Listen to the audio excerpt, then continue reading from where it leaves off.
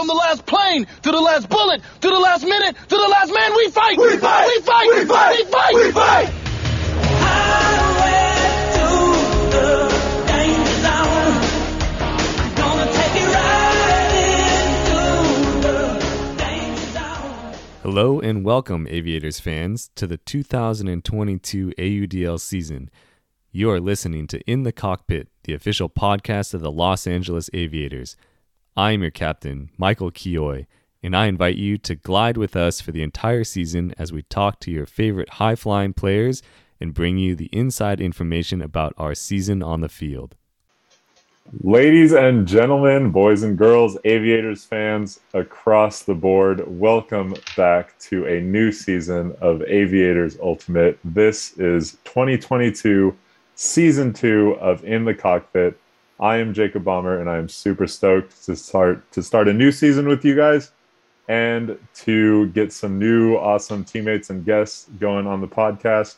And before I go any further, I want to make sure that my co-host introduces himself and we talk a little bit about what's been going on. Kioy, what's happening, man? Great to have you back. Oh man, Jake, it is so good to be back. I'm very excited, like you are, to start this 2022 podcast, and even more excited to start the season. I will say, in the off season, I really appreciate feedback from teammates, friends, family about the pod, and we had no idea how it was going to do, but it's pretty popular in terms of our small little circle, so we're going to keep doing it and hopefully it grows. But yeah, great to see you again. Yeah, definitely had multiple people come up and be like, yeah, I randomly put the episode on recently and it was fun to just go back and listen because we never remember what we say. And I was like, yeah, I never remember a conversation after the conversation. I go back and re-listen all the time. So yeah, if anybody has new things you want us to talk about, different things we want to ask, or anything like that, definitely let us know. And teammates, family, friends, we'd super appreciate all of your support with the show. So Aviators had an interesting offseason in a lot of different ways, but one of the biggest ways was an awesome opportunity to travel and play. Kioy actually went there and participated. So give us a little summary of what you got to do. Thanks, Jake. The tournament was called TEP, and it was held in Medellin, Colombia, which is about an hour plane ride from Bogota.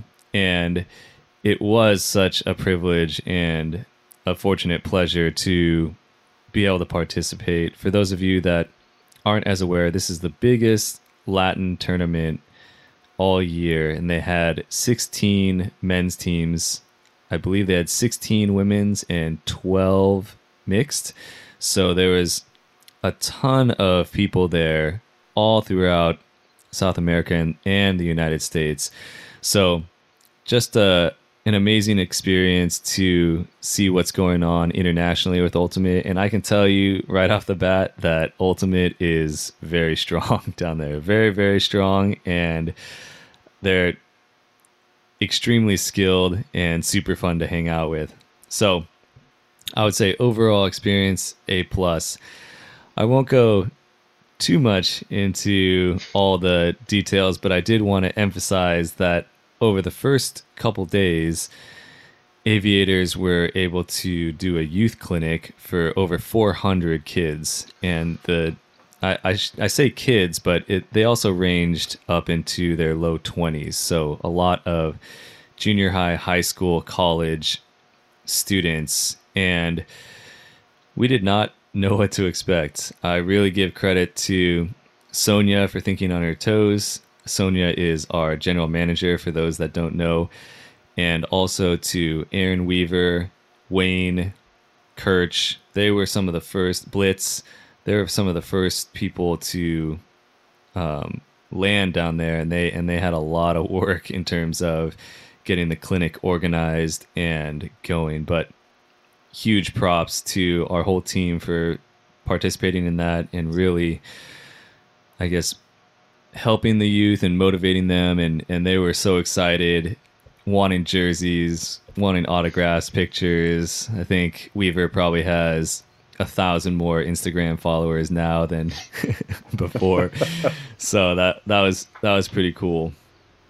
But yeah, I guess the actual playing part of it was equally as exciting. We were able to get through all of our pool play games undefeated, got to quarters, had a really tough game in quarters, managed to win on Universe Point after a couple turnovers on each side, made it to semis, forced it all the way to another Universe Point, starting on defense. And this was maybe the only blemish on the weekend, was a really tough call by a Colombian player. Disc was high, pretty much uncatchable over Seamus's head and the person he was defending. But I think that, that's what happens sometimes. There's a language barrier as well, so trying to state our case and them trying to state theirs was difficult. But overall, cannot speak highly enough about Colombia and all the people there. Food was fantastic. Travel arrangements are great, and it's very inexpensive. It looked like everybody that participated had an amazing time start to finish, whether it was just the travel side, whether it was just the ultimate side. Sam Plassman may or may not have had a struggle getting home a little bit, to nobody's surprise, but made it back safe. So it looked like everybody had an amazing time. Yeah, I would highly recommend the tournament to any teams that are thinking about going AUDL or club, and just realizing that International Ultimate has arrived.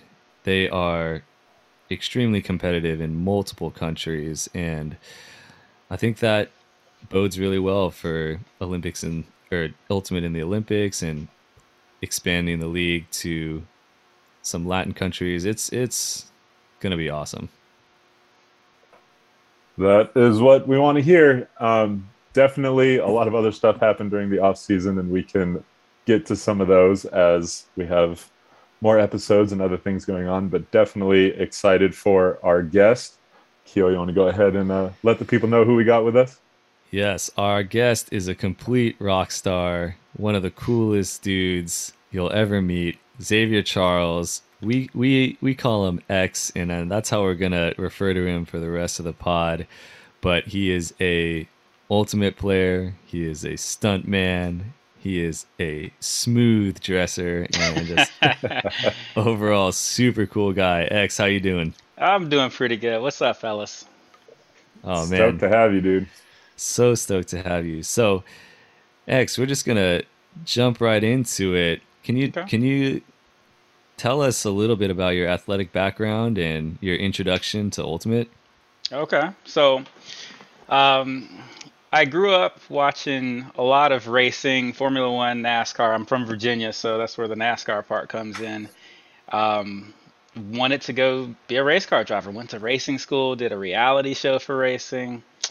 But things don't always go the way you want, so I ended up having to pass up on that. But before that, I in high school, I ran track, I played football and stuff like that. And so, the whole running and catching receiver role, cornerback role just really fit me really well. And so I joined the military after the racing thing didn't work out because I didn't want to be stuck in Virginia. And so we used to play different sports for physical training, and Ultimate Frisbee was one of those sports. And immediately I was just like, oh, this is kind of like football, but with a disc. So I picked up on it really well. And then it's like every new player that when they first start, they can run really fast and they can catch it, but then it's like, what do I do now? And it's like, backhand. So you do the shortest backhand possible and just take off and just try to do it again. And that kind of hooked me. I ended up getting stationed in Arizona, so I was playing in Tucson with a lot of those guys, and they're really good down there. And so it was kind of one of those things. It was like, oh, watch out, he's really fast and he can play good defense. But once he catches it, throw a hard mark on him. Let's see what happens. And so then I was like, okay. So the competitor inside me was like, all right, I got to work on a flick. I need to do like hammers. I got to get all of this down because they're not going to keep clamping down on me every time I catch this disc. So, Yeah, man. the competitive drive, and then you just expand from there. And it's and as I hopped from city to city, then it was like, okay, well, the easy way to meet people is just find the nearest pickup, and then we're off and rolling. This is the first time I have ever heard that ultimate is a thing in the military. I have never, that would never cross my mind, even like, yeah, they would play ultimate, because ultimate still to this day has a certain stigma, and that stigma definitely does not align with the military. So is this like, is that actually a thing? Is that a known thing? Is it in branch to branch, or is it specifically like I'm sure it depends. At least at the base I was at, Davis Monthan, which is an Air Force base, we had like flag football leagues and different seasonal things that we would do. But for training, they were like, okay, let's mix it up a little bit here. And so then they would just throw out ultimate frisbee, and it's like, okay, let's see what everybody can do. Let's try something new, see how well you can adapt. And so that's kind of what hooked me there. So what branch of the military did you serve in? I was in the Air Force as a weather forecaster. Nice. I love that. And I actually didn't know that you had not played any organized college or anything like that before us meeting. And that to me is pretty incredible. I mean, you made a pro team, Aviators, and just picking stuff up as you go, which is awesome. Yeah, that was one of those things. After Arizona, I got sent to Virginia, and I was playing with a team out there, and a couple of times I would run into, some guys that were pretty quick and had really good throws, and they're like, oh, do you know who you were just guarding? And I'm like, no, who is that? And they're like, oh, he plays pro. And I'm like, okay. Like, it wasn't that shocking because I was able to keep up with them and I could still guard them. Now, granted, a lot of those guys could probably jump over me while I'm standing still. And their throws were amazing, but it was like, okay, I mean, I love defense anyway, so as long as I beat them to the disc, if I body them out, then I got a good shot here, so maybe this thing could work. And so then that's when it kind of I started to think about it a little bit more, and then once I got sent out to LA, it's like, okay, now I'm doing stunts and acting, so I've got some free time, so I tried out the first time in 2018. And I thought I did pretty well. I was very happy with my tryout. And then I tried out again in 2019 and made the squad. specifically the Aviators that you're talking about? Yeah, made the Aviators. Okay, yeah. Just make sure we're on the same page. What did it look like in terms of playing with club teams and doing that? Like, did you go just from these military pickup and local pickups to Aviator stuff, or what else happened in between to fill the gap? Gotcha. In between, so in Arizona, it was mostly pickups. Matter of fact, it was entirely pickups in maybe a couple of leagues. And then once I got sent to Virginia, I started playing a little bit of like really low-level club. And then I came out here and tried out for the squad. There you go. All right. Small beginnings to hitting the top floor or whatever. That's... I mean, well, playing football and stuff, like it teaches those instincts, especially on the defensive side, cornerback and stuff like that. So I knew what I was looking for, and as long as I could figure out what the guy I was guarding was looking for, then if I can beat them from point A to point B, that's a turnover, and I'll take it.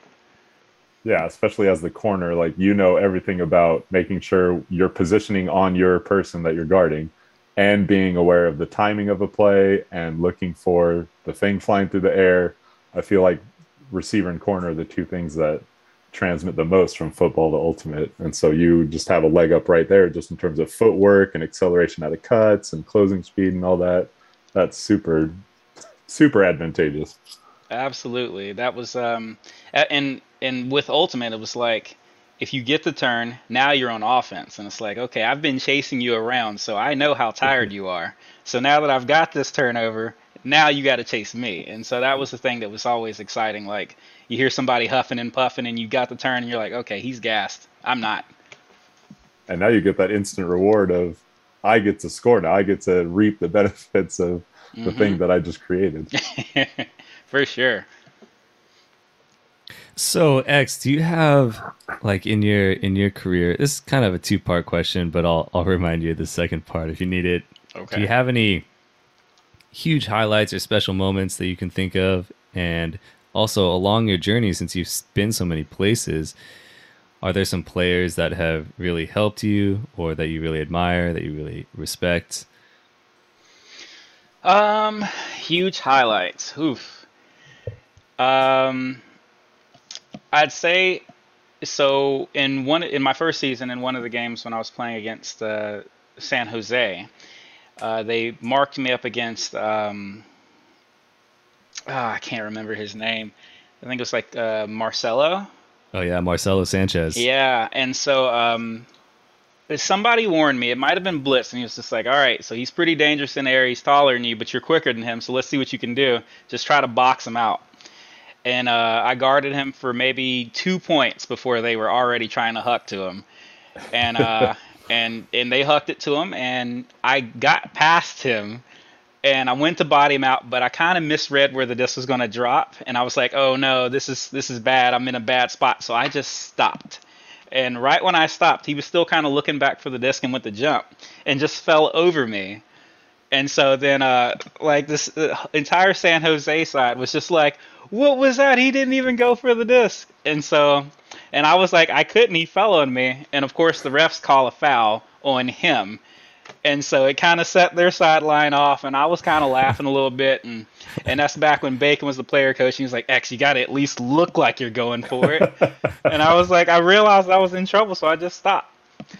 So I'd say I remember that. I remember that very vividly, actually, that specific play. And it wasn't like you're trying to do anything dirty. You were just trying to find the disc, box it out, like you mentioned, and you know, it just happens sometimes. Yep. So I almost made it to the deep water and realized I had to drop the anchor real quick. So, and then it was probably a few plays later where they hucked it to me, and that was one thing that caught me off guard with the AUDL fields is because it's like I'm going to make this cut, but I think I'm kind of clearing because I feel like I'm too far out, and Red caught the disc, and he was like, "All right, here we go," and he just launched it, and I was just like, "Oh, he's got the throw, and I've got plenty of space." So then now he's guarding me, and he's of course the taller defender. So I kind of feinted in like I was going to try to go up and high point it, which got him to jump, and so then I just kind of faded back and caught it. So it was kind of like pouring salt in the wound, but it was still a really funny play. So man, that's just smart play right there. Very smart. I love that. Yeah, sorry, Marcelo, if you're watching this, my bad. He actually is retiring this year. Well, at least from Spiders, he's been a staple for a long time. His first year was 2014, and has been on Spiders. I think.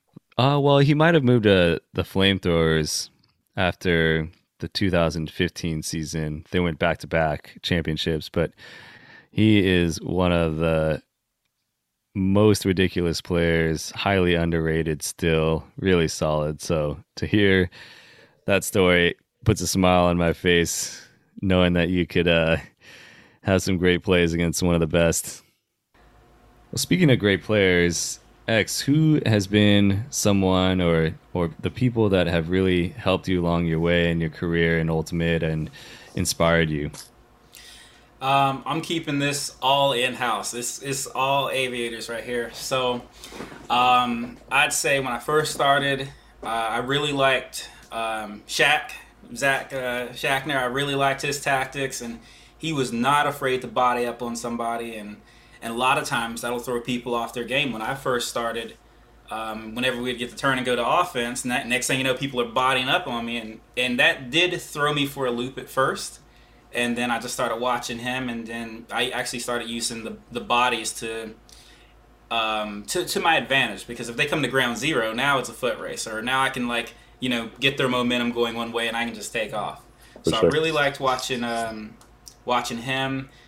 Weaver, he's like a trash talking god. He's so entertaining to watch, and it was just kind of like I'd see him doing his thing, and so I'd be trying to sponge that up a little bit. Blitz is also amazing.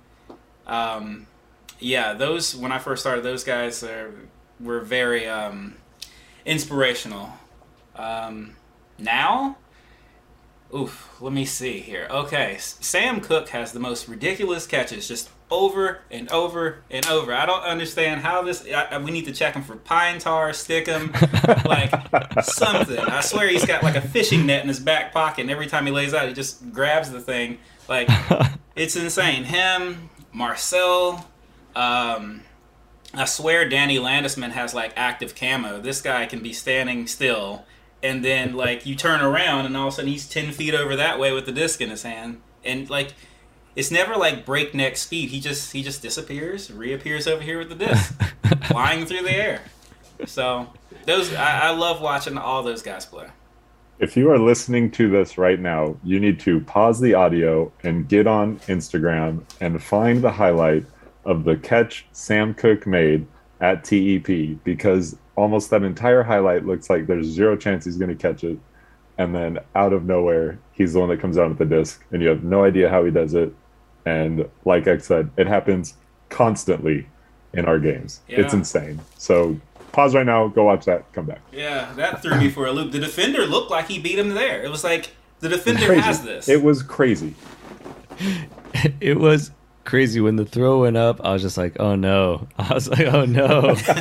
Sam's going to have to do some work to get this one. And lo and behold, that dude is a magician.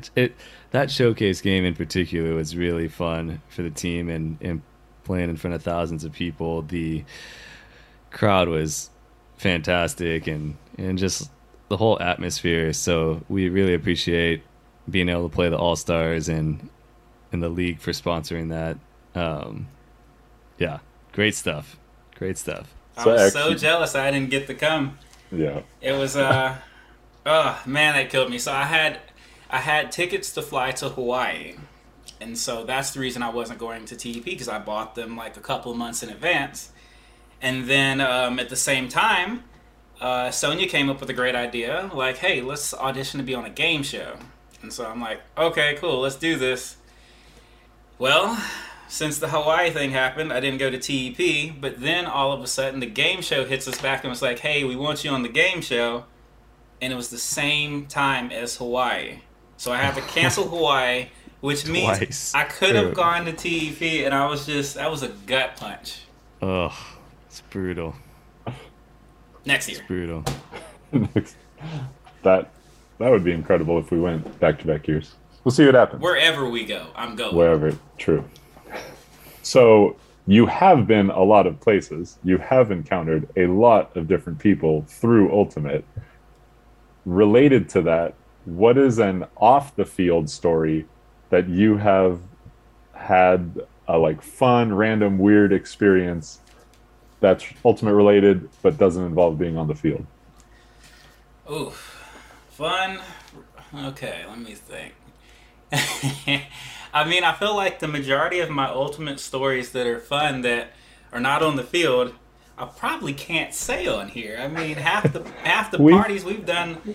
We've definitely had a couple of shady things on the podcast. So if you could keep it, PG 12.5 or something, maybe we can get by. Yeah. I mean, geez, last year I almost missed the flight. Tweak left me. Sam left me and made fun of me. And then he messed around and missed his flight. So Sam, if you're watching this, just know you're getting a text very soon. At least I didn't miss my flight. Yeah. My bad for outing you, Sam.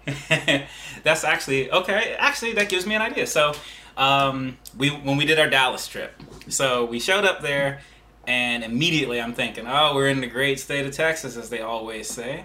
I'm gonna go buy me a cowboy hat. Yes. So it was geez, who was it? It was me, Sam, Tweak, KJ, and I feel like there was someone else that I'm forgetting. It might have been Ricky. And so we just walk into this giant barn-shaped like cowboy hat store, and it was like like at the OK Corral when you walk in, and so then you've got me, and you got KJ, and you got Ricky, and you know we didn't look like anybody else that's in that cowboy hat store. So everybody kind of turns and pauses, and they're just kind of like, "Why are y'all here?" And so Oh man. then I asked this old dude, like, "Hey, like I'm looking to buy a cowboy hat," and he's like, "Really?" And so he's showing me all these different sizes and shapes. I finally pick one out. And then I'm wearing this thing everywhere I go. It's like a black suede cowboy hat, and we're in Texas, so I'm just like, I am rocking this until we leave. Coach saw it, thought it was hilarious, so now instead of calling me X, he's calling me Tex. And so then we did the warm-ups and everything for the game, and I was like, all right, I'm wearing this out when we run up, because we're in Texas, so I mean, they can take it as a troll, they can take it as, you know, a nod. I didn't mean anything by it, but I just thought, hey, we're in Texas, so I'm going to get in character. So, and I wore that thing, Dallas, Austin, I wore it everywhere. That I love this story so much, and experiencing it firsthand, just seeing you wear that thing around was incredible. Just like so much fun. That's what I'm talking about, everyone. If you don't know X, he is a joy to be around. There is no doubt about that. It was amazing. I even wore it a couple of times here in LA, and that's even weirder because like I'm not wearing, you know, cowboy clothes. I'm not wearing like denim jeans and boots and stuff. I'm wearing, you know, Jordans and stuff with a black suede cowboy hat, and it was funny. Like I got a lot of compliments off of it just because it was like a unique look. I don't know if they thought I was an urban cowboy or something, but it worked. I love that, and I think there's no real good way to transition to the next question, so I'm just gonna do it. But So since how much work have you done as a cowboy? yeah, that's actually a great segue, because we do know that you're a stunt person, and that, you know, you've been in movies, commercials, you've been in all sorts of stuff. But tell us a little bit more about that, and maybe the other projects you got going on. Okay, easy. When I first came out here, I actually got sent out here to investigate car accidents for an insurance company. The guy that was training me was, or still is, he's an actor, and he was like, "Man, you were in the military, you know how to race cars. Like, have you ever thought about being a stuntman?" And that light bulb went off, and I was just like, "That's a really good idea." So I went to stunt driving school, and they teach you how to spin the cars around and slide them to a stop and do 360s in the parking spots. And most of the stuff translated well from racing, just because you need really good car control, and I have that. So then we're off to the races. Now I'm getting out there, and I'm starting to meet people from the stunt world and doing the networking thing that everyone hates doing, and got connected with one of the top black stunt drivers in the country, and he came from a football and a track background as well. So then now we've got Boom. you know, similar roots, and so we hit it off, and we're still really tight. And actually, we're going to France in a month and a half to go watch the 24-hour Le Mans. So. Wow. Yeah. So me and him were pretty tight, or still pretty tight. And then usually when you start doing stunts, then at some point you'll get a role, and they'll be like, "Oh, this one has dialogue. You're a stuntman, but can you do any acting?" Matter of fact, you look more like an actor than a stuntman. And I'm like, "Well, yeah, I can do both." And so then now I'm starting to do acting stuff. And then one day my agent calls me and it's like, "Hey, I got an acting job for you. Not an acting job, a modeling job for MGM." And I'm just like, "Since when did I become a model?" And he's like, "Since they started paying you, you're going." And I'm just like, Yeah. Sign me "All up. right." So I mean, it's all of that stuff is related. It's funny you said the cowboy thing. My first job almost was supposed to be a gig on Westworld, and so I would have been a cowboy. Whoa. The only reason it didn't happen was because at that point I hadn't joined the Screen Actors Guild, which meant that Westworld would have had to pay money for me joining, and so they didn't have the budget. And so he was like, "Oh, I really don't want to have to do this to you, man. Like, we really want you." And they had already fitted me for wardrobe and all of this stuff, and then they had to cut me loose. And that is the business. Brutal. But you've been in some other amazing things, and you, as far as we know, you got a little project called Super Pumped. Can you tell us about that? Yeah. Okay. So, one of my buddies, we play flag football every Wednesday, and so he hits me up and he's like, "Hey, you play Ultimate Frisbee, right?" And I'm like, "Yeah." And he's like, "I think I got a TV show coming up that we could use you." And I'm like, "Just me? Like, do you need other people?" And he's like, "Well, yeah, we're probably gonna need some other people." And I'm like, I play for the Aviators here. Like, I got you. Like, I can supply everyone you need. So he was like, "All right, I'll keep you posted on it." And this was probably back in October, November, and then through the Christmas break, I hit up Jake, and I was just like, "Hey, they need a technical advisor," and him doing the assistant coaching and just his knowledge of the game in general. I'm like, he would be the perfect person to do it. And so I hit him up, and he was down. And then just started reaching out to everybody, like anybody I could think of. And the funny part was when I first started, I reached out to probably 14 people at first, just based off of the club team I was playing on, Hazard, the Masters team, members only, and then the Aviator guys. And no one responded at first. It was probably, I think, 14, 15 texts out. Nobody responds. And I'm like, okay, I'm going to start messaging a few more people. And then they all responded at the same time. And so it's just like, okay, who do I pick from? Yeah. And You it was rough. But yeah, so that was a good time. We all got picked up, got to do Super Pumped. The funny thing is they had pennies for the blue team, and then for the other team, we were like the ambiguous gray team / red team. Like we just looked like you just found us off the street ready to do a dance battle, and then we got a legit referee in a referee shirt, and it's like, okay, so you got scrubs over here in gray and red, and then you got dudes in blue pennies and a ref. So this looks super official, and then dude's calling himself an airbender. The actor is. So it was really funny. From the moment we all showed up, because we all got there at super early in the morning, Yep. and they're doing wardrobe, and they had said specifically, I don't even remember what they said in terms of wear this, don't wear that. And then we get there, and now they're handing out different colors, and everyone's like, this isn't really gonna play. And one of the, every single player looked at a production person and was like, this isn't really. And you can tell they were like, okay, guys, we get it. We know you're pros. We know you have your thing to do. We just got to make this happen. And this is how it's going to look. So just bear with us. So we were like, okay.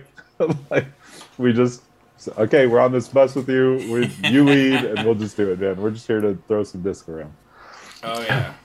And if you're still lost, you can find this clip online. I think Aviators posted it, AUDL posted it, and Joseph Gordon-Levitt is there as the big name actor in the shot, which is He was pretty watching cool. us play.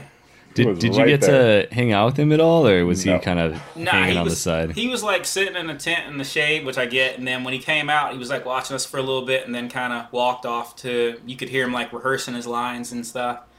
I guess the paparazzi was out there. Oh, really? I didn't see that at Yeah, all. they got Blitz's layout. Oh, nice. Yeah, Blitz sent it to us. He was just like, "Hey, check this out." And it was like some website, and you see Blitz laying out, which it didn't even go. make the final cut. I know. Of all the awesome things that happened, they got like a cool moment, but man, that was a long day of filming. And I get it. It's a long day of filming to use a very specific clip, but he seemingly popped out of nowhere because we're going and we're playing and we're doing all this stuff over and over. Side note, one of the longest days of Ultimate I ever had. We really had to drag out some points, and it was incredibly tiring. Yeah. But we're doing this thing, and okay, we got it. And then I look over, and there's Joseph Gordon-Levitt delivering a line. I was like, oh my god, he's right there. I wasn't expecting. I knew he was in the show, but I didn't know he was going to be right there. Mm-hmm. So I was like, well, now I really got to not look like an idiot. So you proceeded to Sky Tucker like 17 times. And none of it got used. And none of it got used. You even Man. skied me once because they hucked it and there was no one around. And I was like, oh no, I got to make him look good. So I ran over and I still jumped and tried to do it, and it didn't matter. He was so far above me. And one of the production guys came over and he was like, a couple of those looked really, really good. Like, this has real potential. So I was like, oh, I might be it. Nothing actually cool was in this shot. Dang. Yeah. That's tough. Still awesome experience. And X, Yeah. your life is just so much different and really fun to hear about. Exciting is, and one of my favorite stories really quickly was when X shows up to practice or as a tryout or something. He was just like, yeah, I just jumped out of a plane. And I was like, what do you mean? You know, he's like, oh yeah, just doing this thing and I've never done it before. They just told me how. And I was like, wait, you mean you didn't jump with anyone with you? He's all, nope, just did it. They just said, make sure to pull the chute when you hit this. Yeah, what? And I was like, oh my gosh. That was nuts. That was nuts. That was my birthday week, I think, or maybe a little while after that. But yeah, I was like, okay, I want to learn how to fly a plane. So I'm up in a Cessna and I'm flying around and stuff, and I'm checking out the dolphins, and I thought it was really cool. But you know, in my head, I'm thinking like, what is the real world use of this? Because I'm probably not going to just fly myself from here to Malibu or something. So I followed that up with skydiving. One of my buddies, stuntman, he was just like, so I'm thinking of going skydiving with a couple people like on Thursday. You want to go? And I'm like, for sure. So we're sitting in this class, and it's probably about 4 hours long, maybe a little bit more. And they're telling us how to pull the reserve chute. And I've got a really good memory, and they were like, oh, we're going to test you. And I'm like, okay, cool, whatever. And so then they're telling us what to do if the chute gets twisted or if it doesn't come out. You know, what altitude we should pull the cord. And then I'm just sitting there, and it's kind of like a lunch break, and I asked one of my buddies, I'm like, am I jumping by myself? And he's like, yeah. Like, what did you think? And I was like, I thought I was going to have somebody on my back. And he's like, nah, you're jumping by yourself. And I'm like, oh, crap. Okay. So we do the test. I killed the test. Got everything right. We do the little mock-ups because they got these, model planes that you can go out there and act like you're jumping and everything. And that was easy. Had everything down. But when we get in this plane, this was it looked like just a paper towel roll that you were just balled up and ready to throw in the trash. It was like this empty, just piece of crap plane. And so they took my helmet from me. They took both of my radios from me. And we get in the plane. We start climbing. And this thing is just shaking. And I'm just like, okay, man, I hope I get back to the ground. I really hope I do. So they hand me the radios. And they kind of stick them on the front of my flight suit. And so they're like, oh, don't put the plugs in yet, the headphones. And I'm just like, okay, whatever. And I'm like, can I at least have my helmet? And he's like, not yet. I'm like, why? And I'm looking at my wrist, and it's we're climbing, we're 7,000 feet. And I'm like, okay, I'm still just sitting here, no helmet, no nothing. And so then all of a sudden we hit 11,000 feet, and everybody just gets up and starts just jumping out of the plane. And I'm looking hey, are we going or not? And so then he sticks the helmet on me really fast, and they put the earphones in. And so then they just all right, come on, let's go. And it's just it's happening so fast. And I'm low-key kind of freaking out, but more so just trying to hurry up and get over there. So then it's time to jump. And so they want you to stick one hand on the outside, one hand on the inside, and you have to lean outside, and you look back at the guy, and he clears you, and then you jump. So I do all of this, and I'm leaning outside, and I look at him, he's like, go ahead. And I'm just like, ugh. So then I jump. Gosh. And at this point, I am screaming a 4-letter word as I'm flying out of the plane. And then the thing that you never think about and nobody tells you is the minute you level out, the air just comes rushing up your nose, and it's so disorienting. So now I'm just trying to figure out where I am. And they're giving me little hand signals and telling me where to hold my hands and my feet, and I'm following all that, and we're doing good. They're giving me the thumbs up. And so then the lady, she's flying around with the camera, and so she's waving at me and stuff, and she's like, like trying to get me to smile for the camera. So by this point, as I'm waving and smiling, next thing you know, I feel myself get jerked up. And I'm just like, wait, what just happened? I look up, the chute's out. And so I'm just like, I was supposed to do that. So now I'm just hanging there. They take off. They're gone. Like, they didn't pull the chute or anything. And so I'm looking around, and I'm like, all right, where is the runway? Oh, crap. There's two. And so I'm just like sitting there, and I'm just kind of pulling the cords, and I'm just flying in a circle, and I'm just waiting until I can see the numbers on the runway to figure out which way is the right way. Finally find the right one. So I'm trying to come in, and you're supposed to go in kind of like a rectangle. So you make your final approach, and then once you hit a certain altitude, you turn, and you hit another altitude, you turn, but you can't go over the hangars, and you can't go over the runway. Well, I got a headwind. So I'm flying higher than what I should be. So when I hit the main strip to come to land, I'm much higher than what I should be, and I'm looking and I see where everybody else has landed, and I'm like, well, this is going to be interesting. And I look up ahead and I just see a canal, and I'm just like, please don't land in the water. And so I'm making a beeline. I'm trying to pull up on it, trying to get over the canal, but it looks like I'm just heading right into the water. But there's like this giant like embankment that's right in the way. So at the last second, I pull the cords, go over the embankment, and just somehow sat down and never made it into the canal. Wow. And then I kissed the ground, and I never went back. Oh my gosh. Yeah. Oh, and the other thing, when dude pulled my chute, so they were like, yeah, we're going to have to fail you on this test because you didn't pull your chute. And I was like, you didn't give me any hand signals to pull my chute or anything. And I was like, yeah, I was supposed to see it, but I didn't. But at least give me the hand signal. He's like, I did. But I had the Hollywood package. They recorded me. I went back and looked. No hand signals. Of course. He didn't do it. Oh Yeah, so if you're watching this, have a nice day. I started sweating in the middle of that. That's so stressful. That was terrifying. If there are two things I will never do, it is jump out of a plane or bungee jump. Yeah. That just, oh my gosh. It was terrifying at first. Once the chute came out, it was kind of peaceful until I realized I was going to land in the canal. But like describing falling and all this happening, and everyone's just like, yeah, talking, hand signals, flying around wave, like you're plummeting to the earth very quickly. Oh. Yeah. Oof. I'm not doing that again. Oh man. Well. Yeah. That is. Yeah. No thanks. Well, from that excitement, we'll move forward with some other ground level excitement. You clearly have a lot going on between your work life and social life and being an Ultimate player. But with the Aviators, you are also have taken on a new role that is also going to complicate your life a little bit. So let everybody know what this role is, what it looks like, what we get to expect from you, and how that plays into how your life transpires now. Okay. Ninja Baller over there starting a script show. Oh, he couldn't hear me because he doesn't have the earbuds in. No, and this is not a video podcast.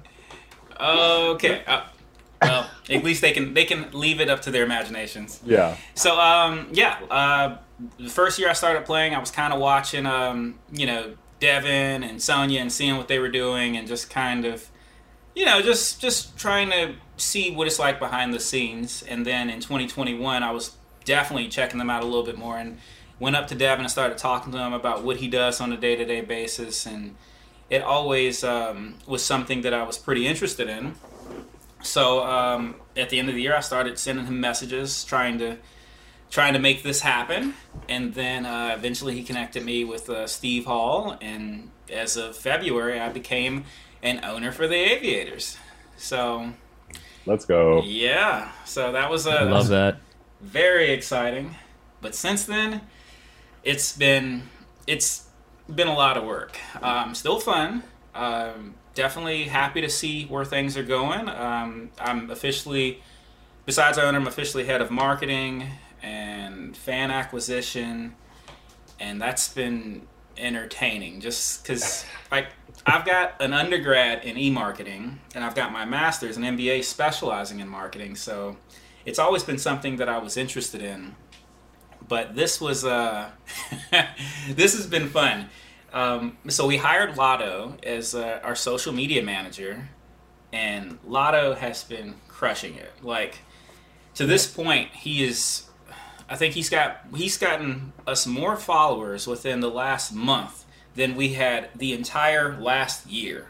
Like, he is killing it.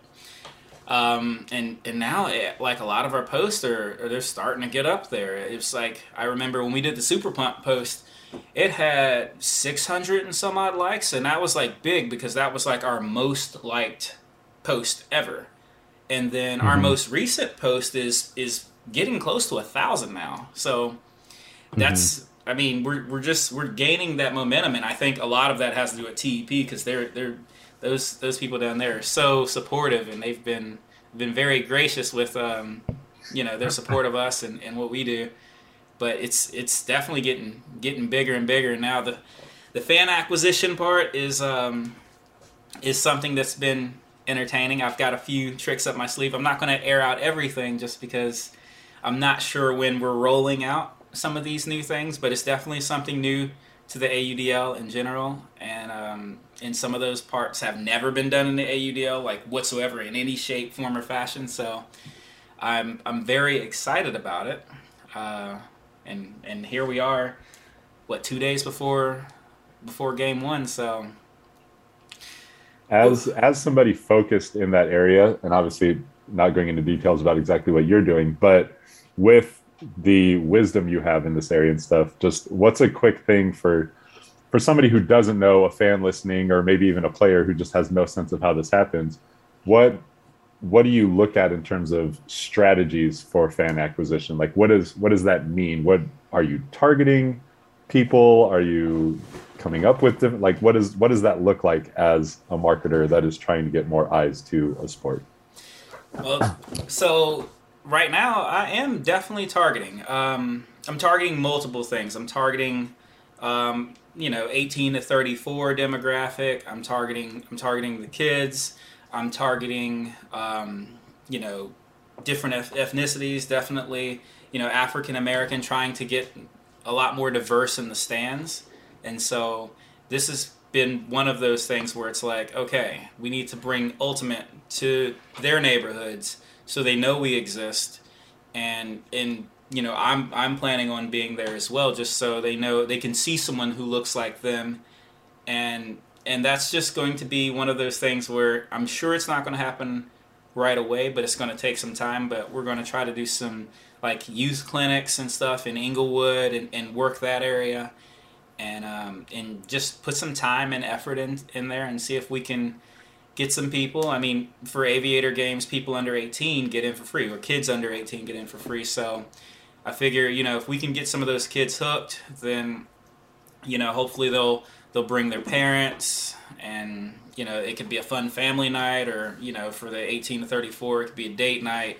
And that's kind of what I've been pitching to some of my friends, the people in the industry. But I would really like to, go after the kids, go after a more diverse group, because I think that we'll see a lot more growth a lot quicker that way. Yeah, that's huge. I think that's one of the main goals of the AII as well, which is the AUDL Inclusion Initiative, just bringing more diversity to the sport and helping people realize that this is for everyone. You can watch it at any age, you can play it pretty much at any age, and it's just a blast. So hearing you talk about that, it's clear having you as an owner is going to be an amazing thing for the team, and helping us to take that next step in not only getting more fans, but just helping to grow the sport, which is really important to all of us. So appreciate that, dude. Absolutely. And that starts this Saturday. I don't know how much of a preview we are going to give because, we're just getting things going. Mm-hmm. But first game of the season, we get the pleasure of hosting it at home. So I think you should be listening to this coming out on Friday the 29th. Our game's tomorrow, Saturday, April 30th. at 6 o'clock versus the Salt Lake City Shred, one of the new teams in the league and specifically in our division. We are back at Occidental College. For those who may or may not be aware, we had a couple seasons there in the past. We are back there at Jack Kemp Stadium. Game time 6 o'clock. Keoy's excited to be back there. What stands out? What stands out to you about Occidental? I think the main thing is how much the fans like it. They have always said that they enjoy that stadium more than the stadiums that we've played at after that, which is no knock on those, but it just it's a really good viewer experience. They have these beautiful tiered levels that you can sit where you want, and the field is situated in just like a nice view. So it's a great atmosphere and a clean, safe place as well, and just very family friendly. Plus, the field itself to actually play on is really nice, and I heard that they re-turfed it, so that's also going to be pretty cool. I'm excited to step on that field again for first time in a few years. Man, that's going to be awesome. I can't wait. Get the break Salt Lake in, break him into the ADL for the first time, and talk about a rough 2 games to start their franchise, career with, because San Diego is not going to be an easy game traveling there, and then they gotta face us on the second day. I think we're going to really take it to them. One thing that Columbia did was help build a lot of chemistry in our team. Is one of the best things that we could have done, and our defense is looking really strong. So I think Utah is in a world of hurt. I'm going to say, we usually do score predictions. Very difficult to tell because we don't know what Utah looks like. But I'm going to say this. I say we win by 4 goals. Woo! I say we win by 4 goals at least. I think we're gonna put it to them. Oh man, that SoCal gauntlet is going to be the truth. So for those unaware, the season does start Friday night. Salt Lake City has to go into San Diego and then come up to us on Saturday. So yeah, like you said, that's starting the season with a road doubleheader is just a rough way to start anyway. Coming all the way down from Salt Lake and having to face us 2 in SoCal. Looking to take advantage on day 2. That should be a fun time. But I know they got a lot of young, really explosive players. So for those young guys, the back-to-back doesn't affect them as much as us 3 right here. Some of the, I'm going to say some of the more experienced men in the league, gentlemen in the league. So it's it'll be a huge challenge because they're going to be hungry. If they lose on Friday, they're going to be really, really motivated to beat us on Saturday. So I'm expecting a challenging game, but I just think our defense and the way that our offense is playing pretty consistently, even in the preseason, is going to be too much for them. I agree. We got some new blood now. We got Everest in there. We got a bunch of young, fast, athletic guys that are gonna make some noise, and I really think that the AUDL is not giving us the credit that is due. I mean, last season the record is the record, but that doesn't show how many close games there were with tough calls that decided the game. And you change a few of those, and that record looks completely different. So I really think they're not giving us enough credit, and that's gonna show this year. Yep. We're always underrated, that's for sure. So I don't mind it. I don't mind being an underdog for the start of the season, and we just climb those rankings as the year goes on. So yeah, it'll be a tough season in the West, but really fun. I'm very excited.